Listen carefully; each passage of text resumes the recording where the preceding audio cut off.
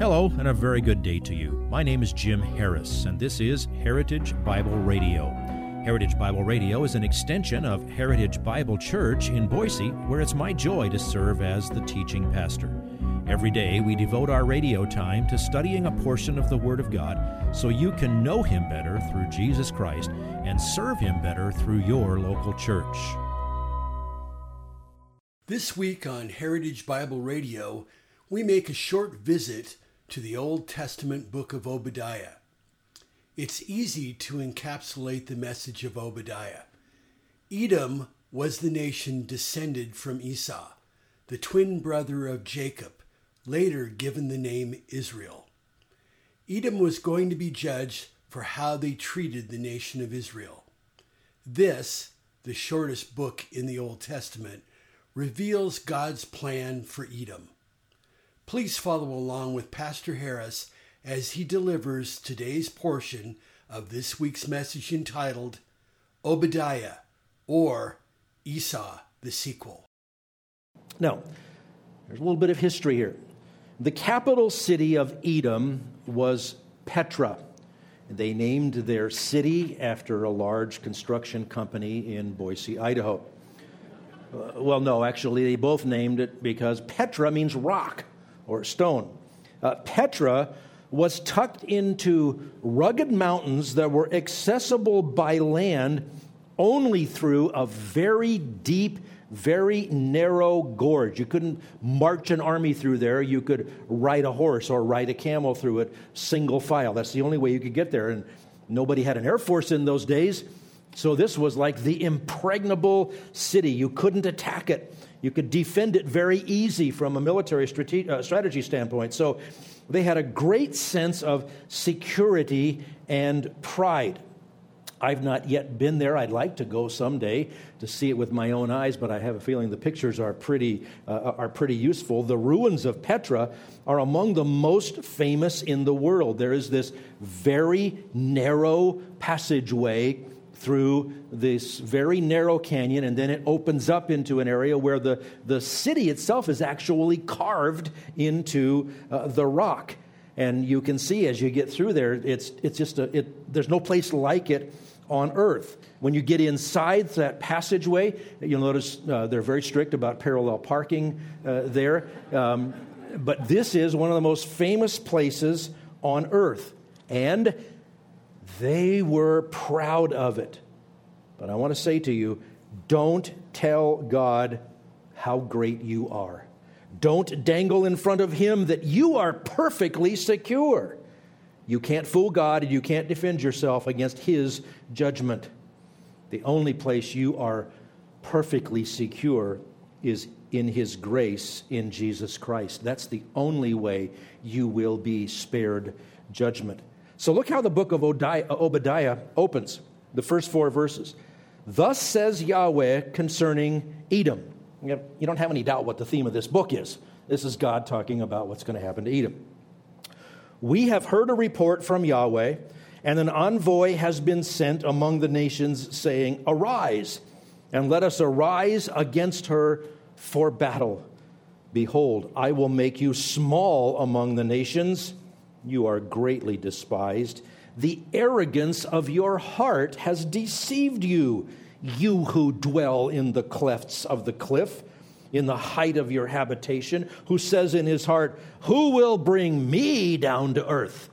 We've got the perfect place to defend ourselves.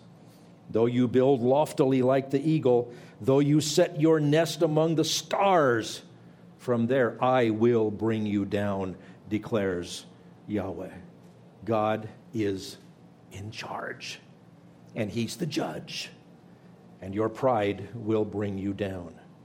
Now here's another principle to draw from this. Wait until the end before you pronounce judgment. You see, it seemed like Edom had carved out for himself a pretty good deal in spite of his twin brother's trickery. I mean, he became the head of a whole nation. There was the favoritism that Rebekah showed in manipulating Isaac, and Esau thought he won that round. Well, it seemed like Edom was in control when they rejected Israel's request to pass through. It seemed like Edom was overpowering when they attacked Israel during the days of the kings. It seemed like Edom had the absolutely perfect place to be immune from any kind of attack. But understand, God never leaves rebellion unpunished. If it has not yet been punished, it will be. This refers to Edom's past with Israel and refers to looking forward from Edom's day to the time when they would cheer over the destruction of Jerusalem that was going to come in 586 BC. It's down in Obadiah 10 and 11. Because of violence to your brother Jacob, you will be covered with shame, and you will be cut off forever. On the day that you stood aloof, on the day that strangers carried off his wealth and foreigners entered his gate and cast lots for Jerusalem, you too were as one of them. In other words, saying you're laughing at Israel being carried off into captivity. Yours is coming. When God chastened Israel, Edom refused to offer assistance, even though their family history was close to Israel and very far away from Babylon. You would think they'd be more drawn to be on Israel's side than the Babylonians. When God chastened Israel, Edom, instead of helping, they rejoiced and they gloated. When God chastened Israel, Edom was happy to swoop in and plunder Jerusalem after the Babylonians were done. When God chastened Israel, Edom actually hindered the escape of the refugees. The lesson's pretty clear. Never gloat over God judging someone else, especially Israel. When you gloat over someone else being punished, you're missing a very important fact.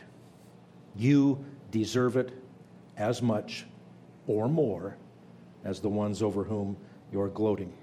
Obadiah 12 through 14. Do not gloat over your brother's day, meaning day of judgment, the day of his misfortune.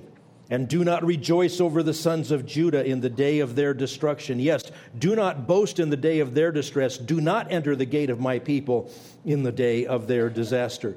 Yes, you do not gloat over their calamity in the day of their disaster, and do not loot their wealth in the day of their disaster. Do not stand at the fork of the road to cut down their fugitives, and do not imprison their survivors in the days of their distress. All things that Edom eventually did. When you rejoice over the calamity that someone else falls into, especially when you rejoice over the suffering of any of God's people, you are putting yourself in a very bad position. God sees, and he never forgets. Don't forget Hebrews 4:13. And there is no creature hidden from his sight, and all things are open and laid bare to the eyes of him with whom we have to do. Your character is not demonstrated only by what you say and what you do. Your character includes what you think and what you intend to do, or what you wish you could do, or who you're gloating over. Even if there's no one else around to see it, you can't hide from God. Not only can you not hide from him, but his knowledge and his justice are perfect. Here's another lesson for you. We would call this not only Edom. See, the history between Israel and Edom was long. There were lots of incidents dating all the way back to, Jacob and Esau in the womb, then in their youth, then in their adult lives, then as they became the heads of nations. Judgment was coming upon Edom for all the accumulated guilt, and it was very specific. And here's the principle that we pluck from Obadiah at this point. Understand, this applies not just to Edom. This applies to all nations, and this applies to every individual in every nation. Look at Obadiah verses 15 and 16. For the day of Yahweh draws near on all the nations. So what's the value of a little one-page book tucked away in a part of your Bible that you find hard to find? It's because this tells you what God is like in dealing with all people and all nations. For the day of Yahweh draws near on all the nations. As you have done, it will be done to you. In other words, God is going to judge perfectly for all the things you've done. And by the way, you've sinned and fallen short of the glory of God.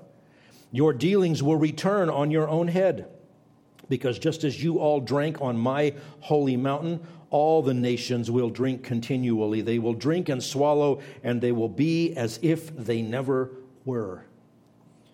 When Jeremiah came along and he ministered, Babylon was flying high. They were going to be coming in and swooping in to take Israel captive, moved, of course, by the hand of God.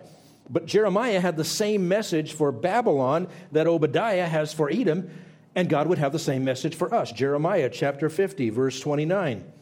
Summon many against Babylon, all those who bend the bow, and camp against her on every side. Let there be no escape. Repay her according to her work, according to all that she has done, so do to her. For she has become arrogant against Yahweh, against the Holy One of Israel. So if you're tempted to relegate all of this stuff to far-off lands in the dusty pages of history, well, don't. Jesus says exactly the same on a personal level that God says about the nations. You know it in Matthew chapter 7, Sermon on the Mount. Do not judge so that you will not be judged, for in the way you judge, you will be judged, and by your standard of measure, it will be measured to you. See, God is perfectly fair, and he is absolutely righteous, and all of his judgments are perfect. If you would like this message on compact disc, let me know and we'll send it to you. You'll receive the entire message, not just the portion on today's program. You can order by phone at 353-4036 or by writing to us at 7071 West Emerald, Boise, Idaho, 83704, or on the internet at hbc-boise.org. Heritage Bible Radio needs your prayers and your financial support. Once again, you can reach us online at hbc-boise.org or by telephone at 353-4036 or by writing to us at 7071 West Emerald, Boise, Idaho, 83704. And if you need a church home here in the Treasure Valley, I hope you'll visit us any Sunday at 7071 West Emerald. For Heritage Bible Radio, I'm Jim Harris. See you next time. Bye-bye.